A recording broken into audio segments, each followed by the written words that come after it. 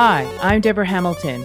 Welcome to my podcast, Why Do Pets Matter? 10 years ago, with my iPhone and a script, I recorded the first episode of the Ultimate Pet Resolution Summit, which chatted with experts about conflicts over animals. Our conversations were intimate, honest, and illustrated how disagreements over animals occur and how those disagreements can reshape people's lives and relationships. In November 2019, I started Why Do Pets Matter, a new podcast that continued these informative discussions. I'm so excited to have you here with me, continuing my exploration into a more meaningful conversation about why pets matter to all of us. My guests and I will share ideas, stories, and experiences straight from the heart, unscripted and holistic. From the bravest moments to the most brokenhearted, we will explore how to resolve disagreements over animals differently. One thing I know for sure is I want to have more meaningful conversations that will help all of us unlock that deeply felt human-animal bond that drives the emotions of conflict. Today we're talking to Melissa Supernor. She's a good friend of Why Do Pets Matter and the founder of Education Advocates for Veterinary Teams. Today we're going to talk about how vet teams have survived the pandemic and how they've provided client services. So let's hear what she has to say. Hi, everyone. It's Deborah Hamilton, and I'm here again with my dear friend, Melissa Supernor.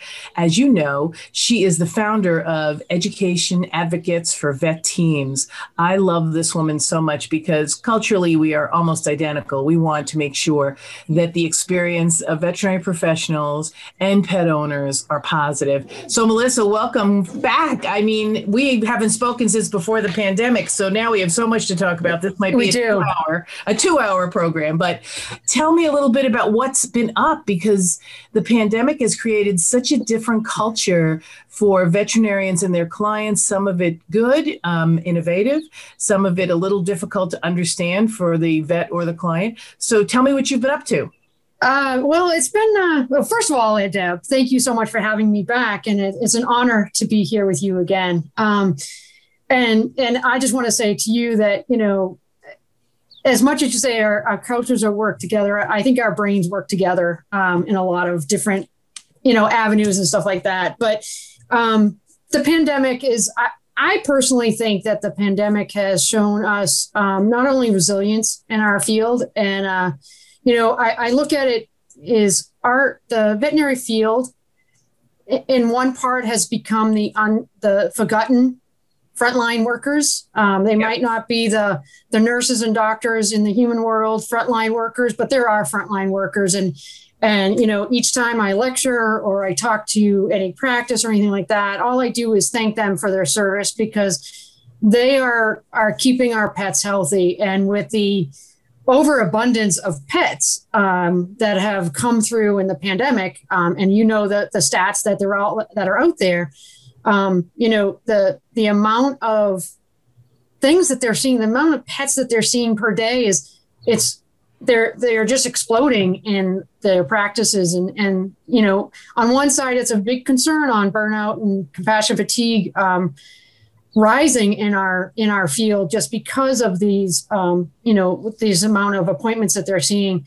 But on the other side is, with curbside, is I think that they learn a lot more about themselves and the communication, their team utilization, and really working as a team. And most of the practices that I've actually talked to and actually brought my own pets to, the team atmosphere is 100% better than it has been, before COVID. And this is where the positive part of COVID, and I call it the pandemic positivity effect, is I think we have seen our practices back to how it was before all the conflict actually started really happening through our field. And people are talking to each other again, and people are spending more time because they are in it together. And anything that happens within the practice, they know each other well.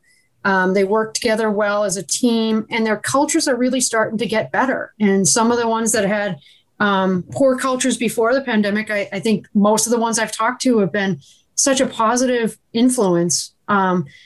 And it's not because of the pandemic, because the pandemic has been horrible for people. And I know that, a lot of stress from the pandemic, but it's because our team is working together to help, because of the pandemic and the changes, the teams have to really work harder for their clients and the patients. And they really work better as a team now. I think what I'm hearing you say, and I'd love to hear more about it, is they chose team over self to survive.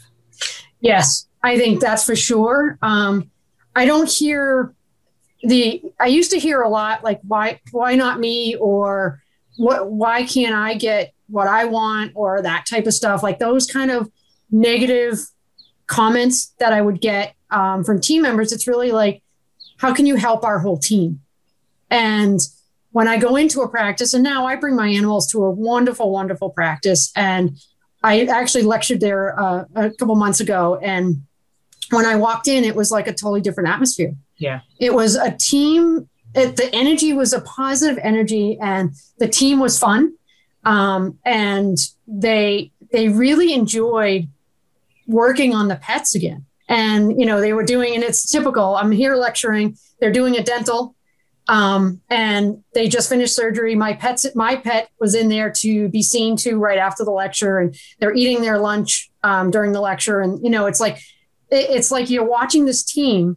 Before I even started, I was watching this team, and I was at awe, because I was like, really last year during the pandemic, or right at the beginning of the pandemic, they were just not, it was a very negative culture. And now it's like a totally different culture. It's a positive culture. And yes, they did a lot of work within their team to work towards that positivity, but yet having that closeness without sometimes those distractions always works too, because as much as I can say is sometimes the clients are getting really upset now because the world changes so often. But I think during the pandemic, when people were doing curbside, they accepted it because everybody was at risk, right? So everybody, you didn't want to walk into the grocery store without knowing that you went in to get what you needed to get and you got out because the risk was there. Now that it's starting to get out of it, I think that's where people are getting more angry now that they can't get out of curbside. But yet, practices are starting to get to that point, especially with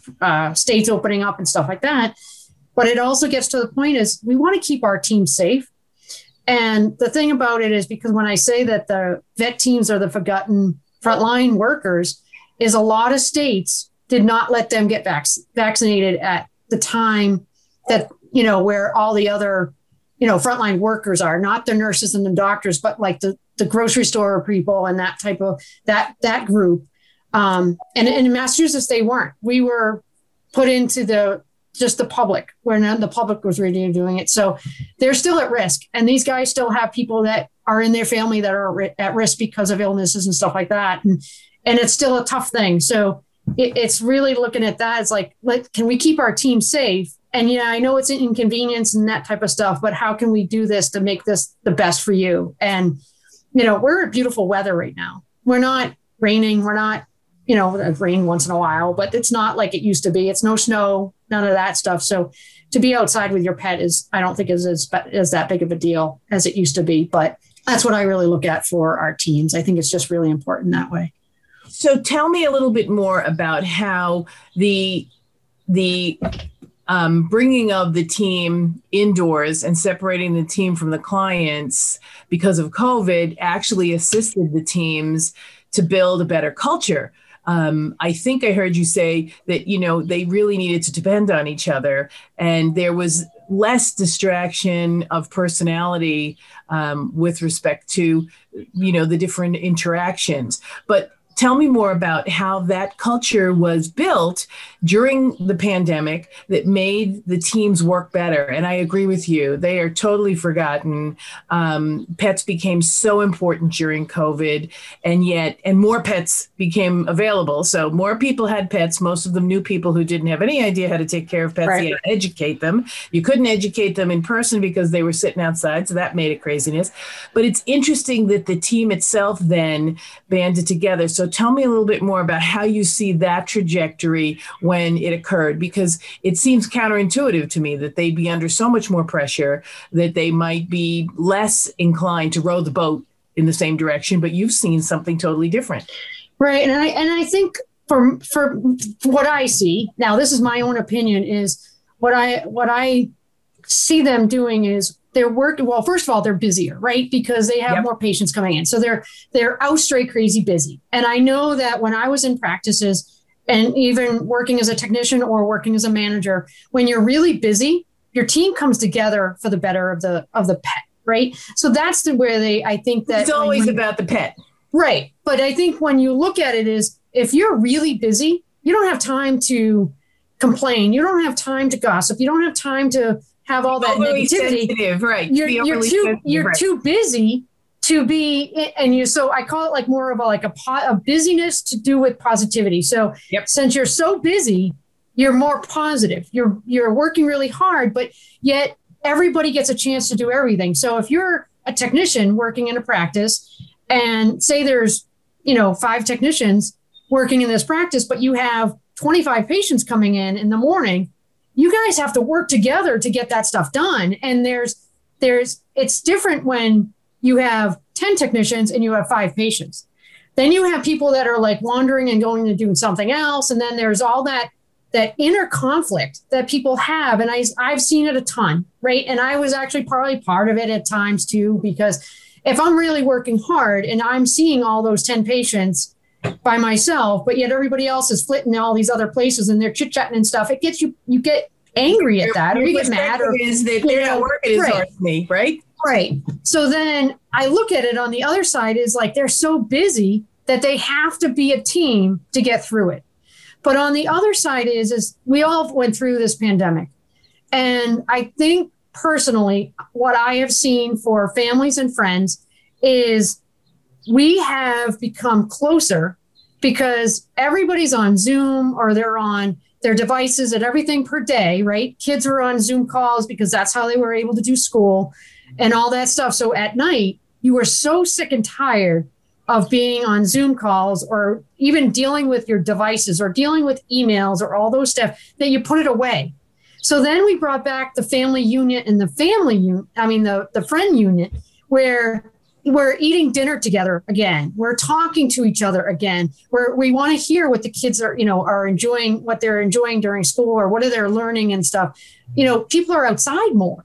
Like before the pandemic, people were never out. And when I say outside, it wasn't like we're outside gathering. They're outside playing in their yards and stuff like that, where, before the pandemic, kids were always doing homework at night. Well, what do they have to do homework at night when they're home all day?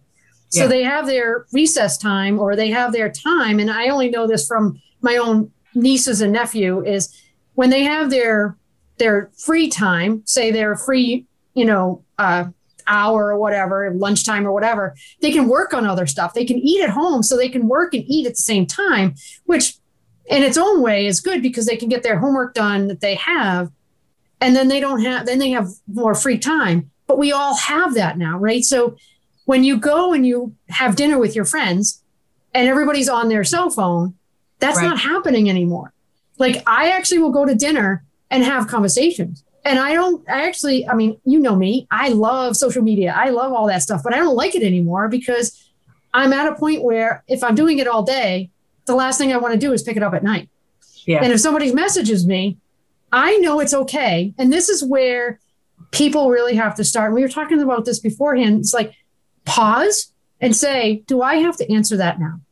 I actually will schedule myself out now, like block off 4 hours of a day and say, this is my time. Yep. And I say that because I can do it because I'm home right now. I can do it. But yet on the other hand, is when I'm working is I'll work Monday through Friday, right? I don't care what those hours are. They can be 10-hour days. I don't care.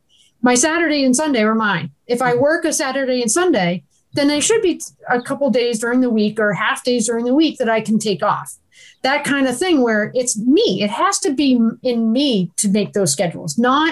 It's not around my company. It's not around my friends or my family. It's me. So, and I talk about this all the time when I lecture, is I schedule a half hour sometime in the day to go for a walk, for a bike ride, or whatever the case would be, where I have my cell phone because one, you don't know when you're ever going to need that. but I don't answer it if somebody calls unless it's an emergency. And I'll know it's an emergency because only certain people call me on my cell phone for emergencies. But then on the other hand is if I get an email or something like that, I don't look at it. I don't look at it. I use my cell phone for music and that's it for my walk. And, I do that because I need that time. Now, if I had kind of a bad day at work, or I have a bad day at home or whatever the case would be, or if I'm tired or whatever, I'll block off the rest of the day and I won't answer the phone. And, it's bad in some way, but I will let it go to a voicemail. And if somebody needs me, I'll call them back. I mean, if they need me that bad, they can wait 5 minutes for me to call them back kind of thing. So I think that's what I look at is we have become, and I say the society that we were in the 80s, right? So we take what we have to do. We work really hard during the day, but we take our time what we want at night. And I think our teams are doing the same thing where they work really hard. They stay together as a team. And, we work longer, we at work than sometimes we are with our families. Like we have longer time that we are with our work families than we are with our regular families. And I think it really bonds us. And I do honestly think, and this was my last thing on this point, is the pandemic was a very scary time, right? Because you didn't know who was going to get sick. You didn't know who was going to pass. You didn't know how this pandemic was going to, what was the new normal going to be? Like, we didn't know what that was going to be. And was there going to be a new normal? Was there ever going to be normalcy again? And I think our teams really looked at that as like, they can do a lot for the pets. And they brought back their passion for the pets. And they kind of had to put aside that fear factor, but they worked together on that fear factor.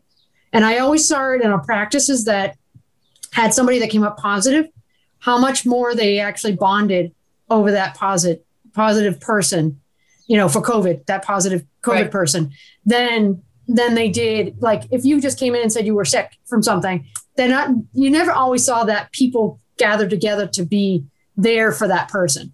But when somebody came back positive for COVID and their family did, or whatever the case would be, you saw a different atmosphere for that, right? Because you didn't know what was going to happen. And I think that that's where our teams got more positivity from the fear factor, if that can even be a positive thing. Because we're all in it together and we want all the team members to make it out.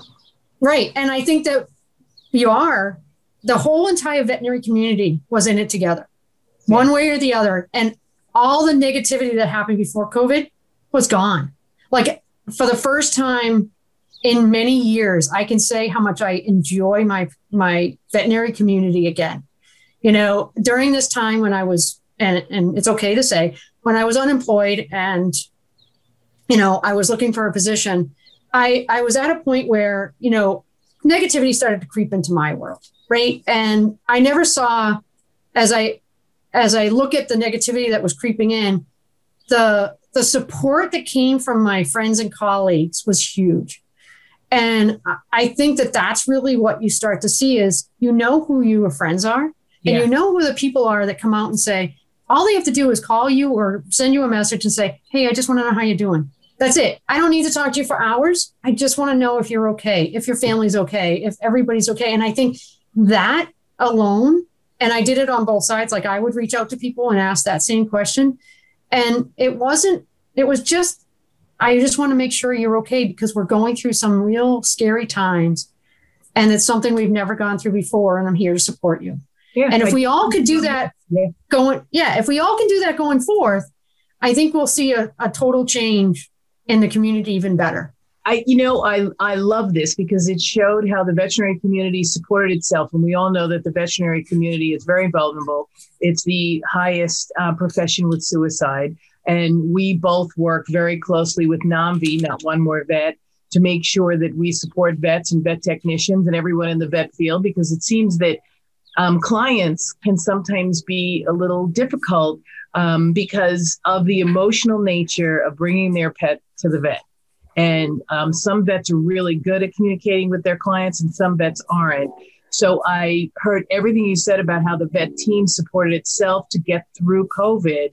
But I know there was another party in that mix, which was the client who created its own needs and possibly disruptions that were because they were going through the same thing we all were going through, which is, I don't understand. I don't know what's going on. This might be my first pet ever because, we were home and it was a good time to get a pet. So I know nothing. And I'm sitting out here. I can honestly say I'll raise my hand when I was sitting outside and everybody kept going in and I wasn't going in and I'd been there for an hour. I got a little hot and bothered. And I know, like, that we sit there, we breathe, we go, okay, so I'll get there when I'm supposed to get there. I'm sure there's a reason. But how did veterinary practice and teams learn how to communicate? Because some did it much better than others, because you saw a lot of Facebook posts about pet owners trashing veterinarians who weren't meeting their desired needs. And then there were others who said, my vet did the best they could and kept me informed. How did vet teams, once they, gelled so beautifully to take care of each other, then decide how to take care of the pet owner who's sitting outside waiting for them? Well, I mean, as I said, I had to bring, and we talked about this beforehand, I had to bring my old cat, who I actually was at a point where she was sick enough that I was at that point where I was either going to have to try to figure out what was wrong with her, or I was going to have to euthanize her. And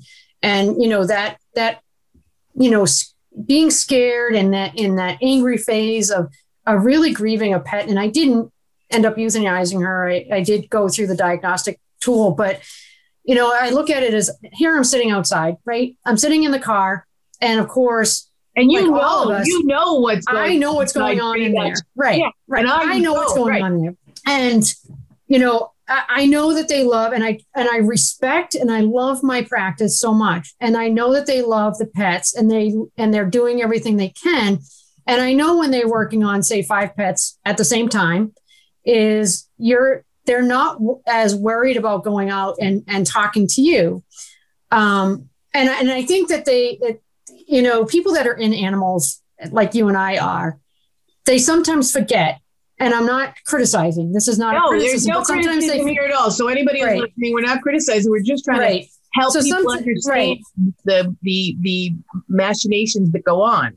Right. So sometimes they forget that they remember I'm in veterinary medicine, but they forget that, I'm still a scared pet owner. Right. So as you say, what's going on in there. I do. I know that they're taking care of those pets the best they can. And they have overabundance of pets, and they're trying to communicate with everyone, and they're trying to do their best. But again, like every practice, because the pets have gotten an abundance of pets are coming in, they're always still short-staffed. And we say that enough through the field, that there's not enough support staff. There's not enough veterinarians. There's not enough vet techs. There's not enough CSRs that managers that are doing their job the best they can, but there's not enough out there to warrant that every practice has enough staff to be fully staffed. Like, there's just not enough, especially on credentialed techs and veterinarians. There's just not enough out there. And we know that because there's so much competition. So having that said is, if you have an overabundance of pets and you have short staff, one thing that's going to fall to the wayside is the communication factor, right? But it's not because they're not doing it right. It's because they just have too many to do. Yeah, so they make choices and they do the animals over the communication. And unless you communicate that to the client, it sometimes gets lost in the shuffle. Right. And even if, and this is where I'll say, when I was in practice, even if the owner is in the exam room, what happens when that owner's in the exam room and the animal's in the back with the staff getting or not in the back, in the treatment area, because you never want to say in the back, but in the treatment area, and they're getting the blood draw, they're in x-rays or whatever. And the owner hears, so they're going to hear either a cat screaming or a dog barking or a dog, making noise. And it's my dog or my cat. They automatically assume it's their animal, right? And I would do the same thing, because if I heard a cat screaming and I know my cat's back there getting blood, I would assume it's my cat that's screaming. But because I'm there in the field, most times I'll be like, well, you know what? She's not always the nicest cat. She might be screaming. They may probably are not doing anything to her, and she's already screaming. Now, I get lovely cats, I can tell you, but when I have to do somebody's ears or do somebody's nails, the noises you hear come out of these cats, you would think I was killing them in this house. Yeah. So the factor alone is such a different factor, right? So the clients aren't hearing that, but now they're not hearing anything. So now it's even more of a and if you're backed up with clients, you can't get to them while, they're in the parking lot. You might say, well, we'll call you this afternoon. And then, I'm a crazy person. Right. So if you think about it, is if a lot of practices are having clients just drop off their pets in the morning and then pick them up like right afternoon or whatever. So they have that 4-hour span or whatever the case would be to take care of the pet. But what happens when the client goes home and they're sitting in their house? Oh my God. Waiting the 4 hours, right? So they don't hear anything to come pick up their pet. So now it doesn't matter if they're in the parking lot, if they're at their house, the wheels are going. The fear of the unknown is what's really making this anger build up, right? So as if you can say it to an owner is, please be patient with the veterinary staff. They're doing their best that they can do.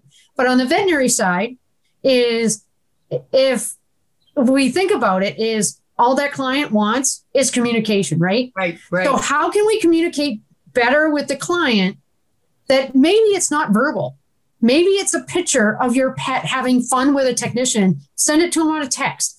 Right. Or find some of these technology companies that you can send stuff just right through their dashboard or right through, your practice management tool. Is you can send, an update to the client right from there. So they get it on their email, they get it on their cell phone. It's like our communication is what we forget is, yes, it is verbal. It doesn't have to be. But does it all have to be verbal? And a picture, that's such a great, because when you said, please be patient, the hair on the back of my neck stood up because how dare you tell me to be patient? You have my dog. I want to know. And because we both are in linguistics and we teach our clients and our staffs how to say things, sometimes instead of saying being patient, it's often a good thing to say, I know this is the toughest time. And if I were in your shoes, I'd be feeling the same way you do.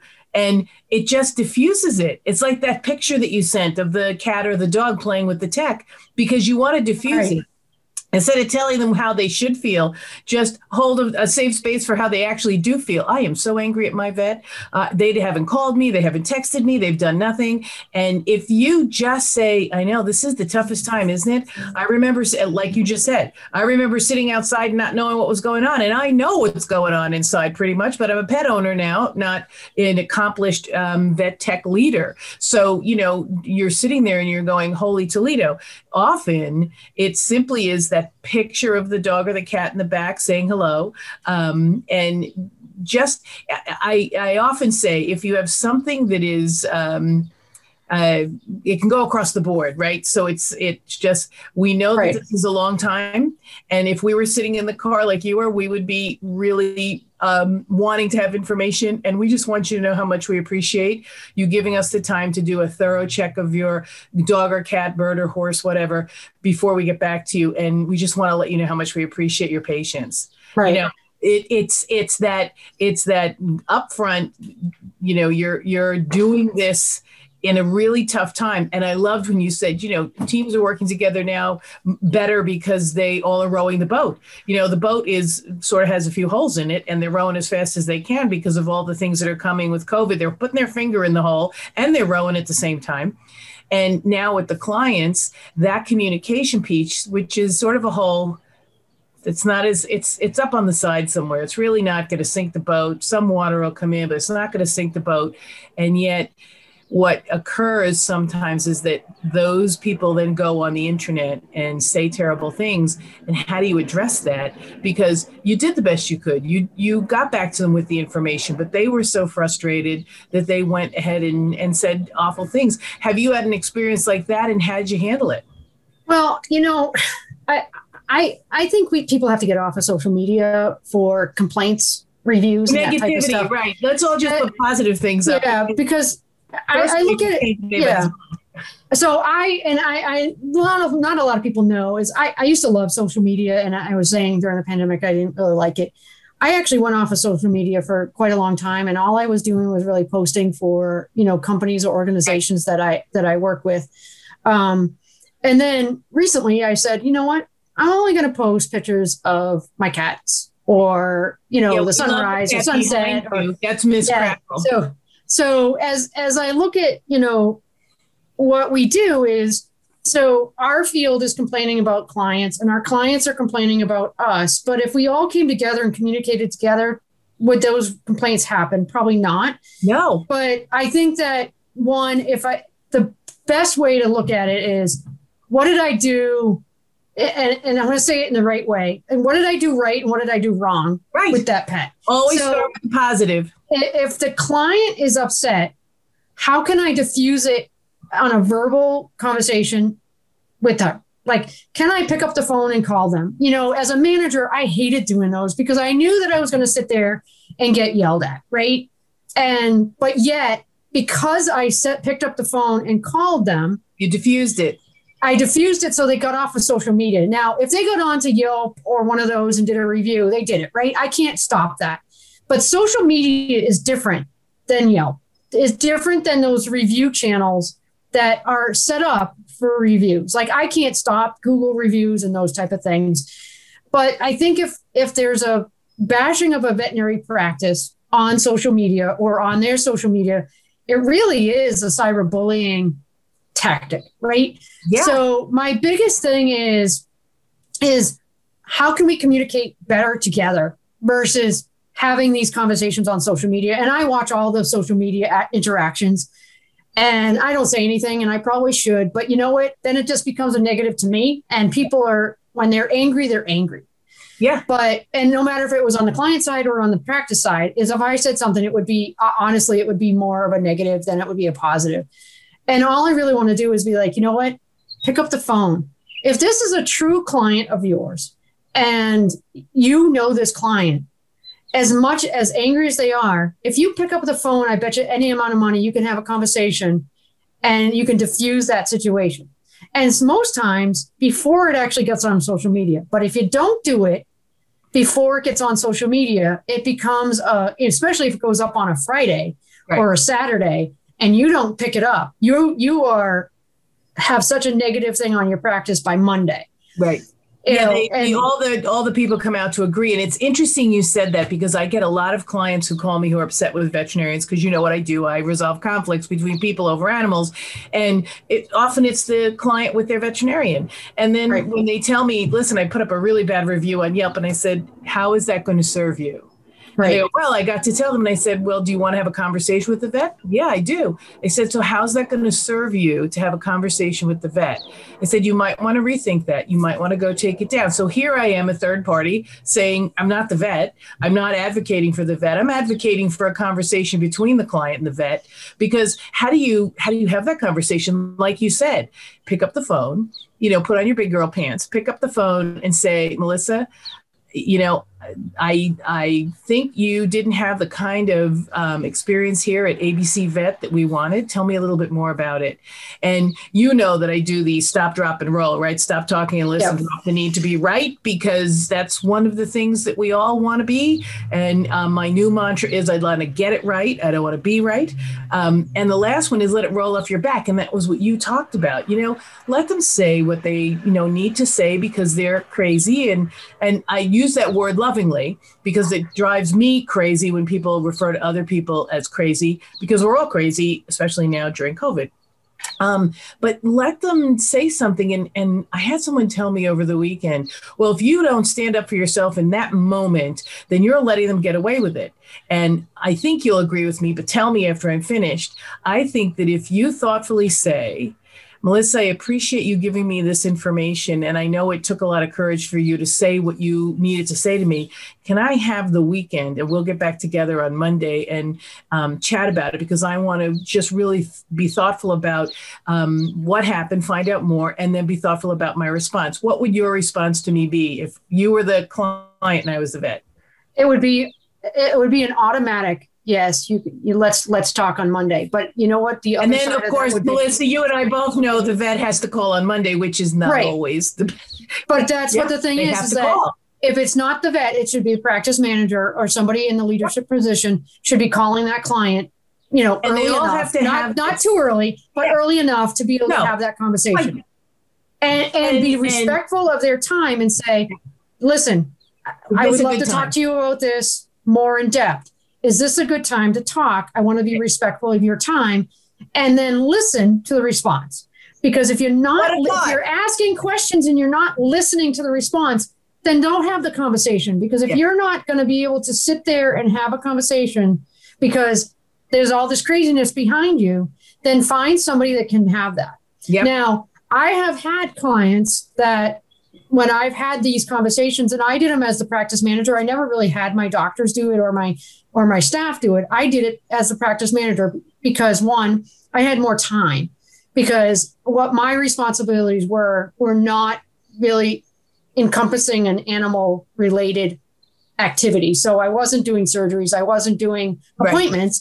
Right. So I would have that conversation, and I would say, if I was talking to him on a Friday and say, I'll get back to you on Monday and we'll have that conversation, I probably would say, would you be able to do this at 11 o'clock? Yeah. Whatever the case would be, and let them set the time, because then I know that they're uninterrupted time. If they wanted to talk at 8 o'clock at night, honestly, if it was bad enough that I needed to get on that phone call, even though it was beyond the time that I would actually have it. And I'm conscious and can make good decisions myself.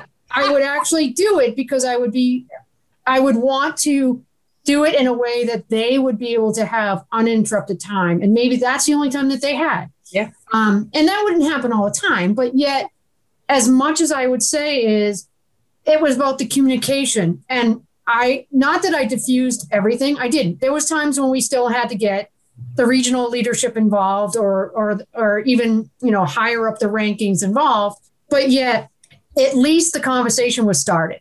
Absolutely. And then it was documented. And that's key. And you know what? That's what because I speak to both sides. I speak to veterinarians who call me and say, Deborah, help, who don't have someone wonderful like you on their staff, or it's the client. And I go, well, do you want to have that conversation, or do you want to, sort of put fuel on the fire? I said, so I don't help put fuel on the fire, not my job. However, I will help you facilitate. And a lot of that has to do with listening. And I was giving a program to a group of veterinarians in Australia at 4:30 in the morning because of time differences, right? And at the end of the program, they all said, you mean we don't have to answer them right away? And I think, Melissa, that's what you and I talk about all the time. Some people feel as if I have to give you an answer right now. If you're threatening me, or if you're being reactive or defensive toward me, I have to be reactive and defensive toward you. And what you and I have both learned is that taking a beat, taking a breath, and letting everybody cool down for 24 hours or for 48 hours often leads to a better outcome for everyone. Right. And this works well. Exactly what you're saying works really well, even with the staff conflict, right?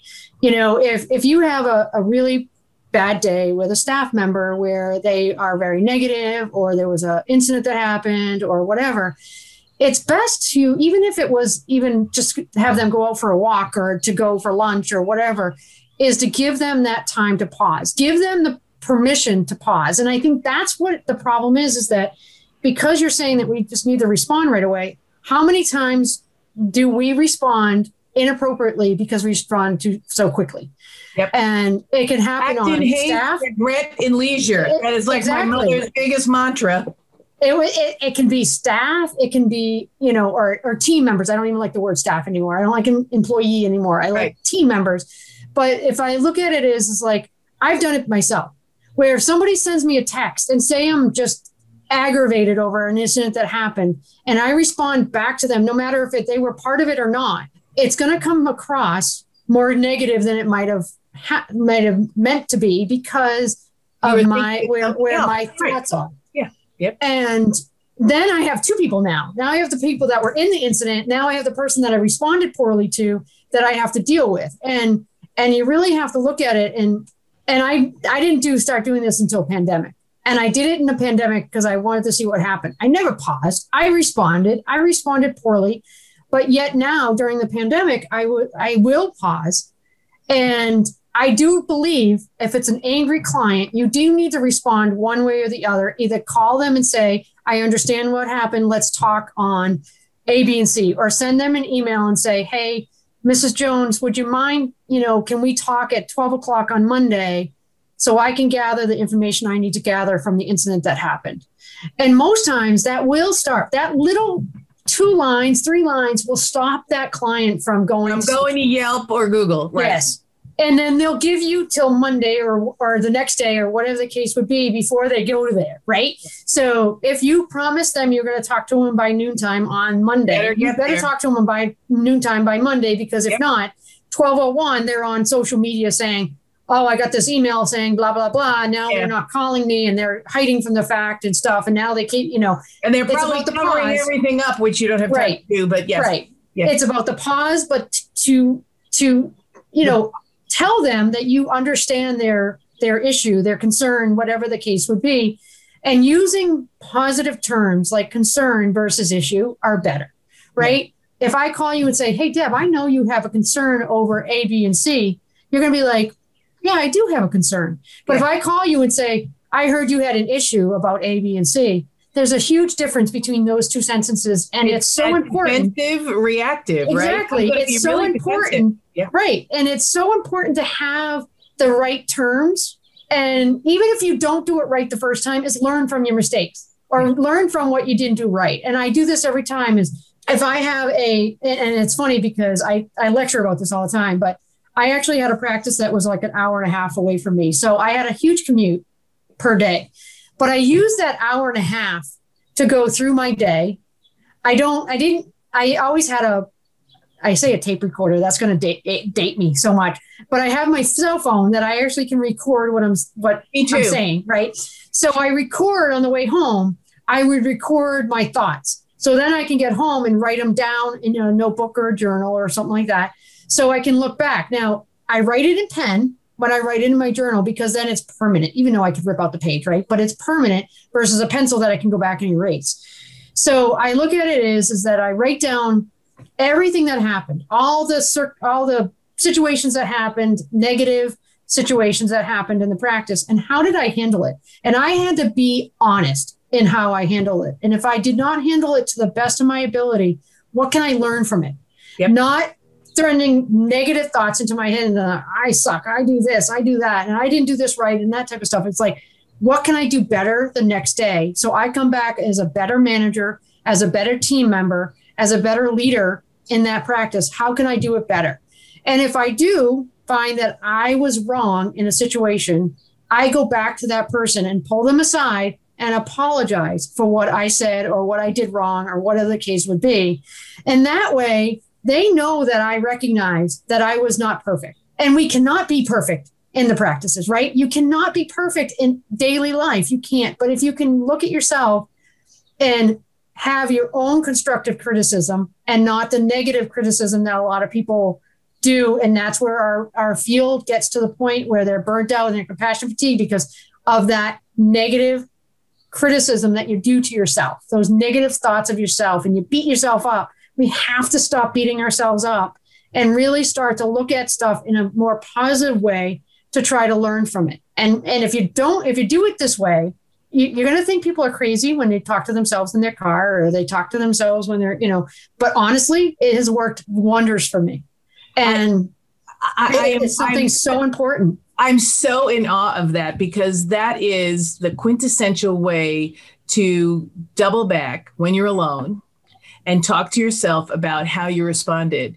And that's when you can either be critical of yourself or that you can actually learn from the experience and come out of it better. So I'm going to have you back on because I want to talk about this journaling in veterinary medicine and also journaling as a pet owner on how you're responding to your vet, because this journaling ability on how I'm speaking to someone, it can start as a microcosm, how I speak to my vet or how my vet speaks to me or, how I speak to my clients. But then it could go, wider because as you and I both know, unless we can only change how I love when you said use concern instead of issue, unless we take ourselves to account and understand what we're bringing to the table, our biases, the lens we look through when we're talking to our client or when we're talking to our veterinarian, we're just going to perpetuate this. So you're coming back. I'm sure it'll be in a week. And you're going to talk about that journaling because you know what? That's such an important and impactful piece of helping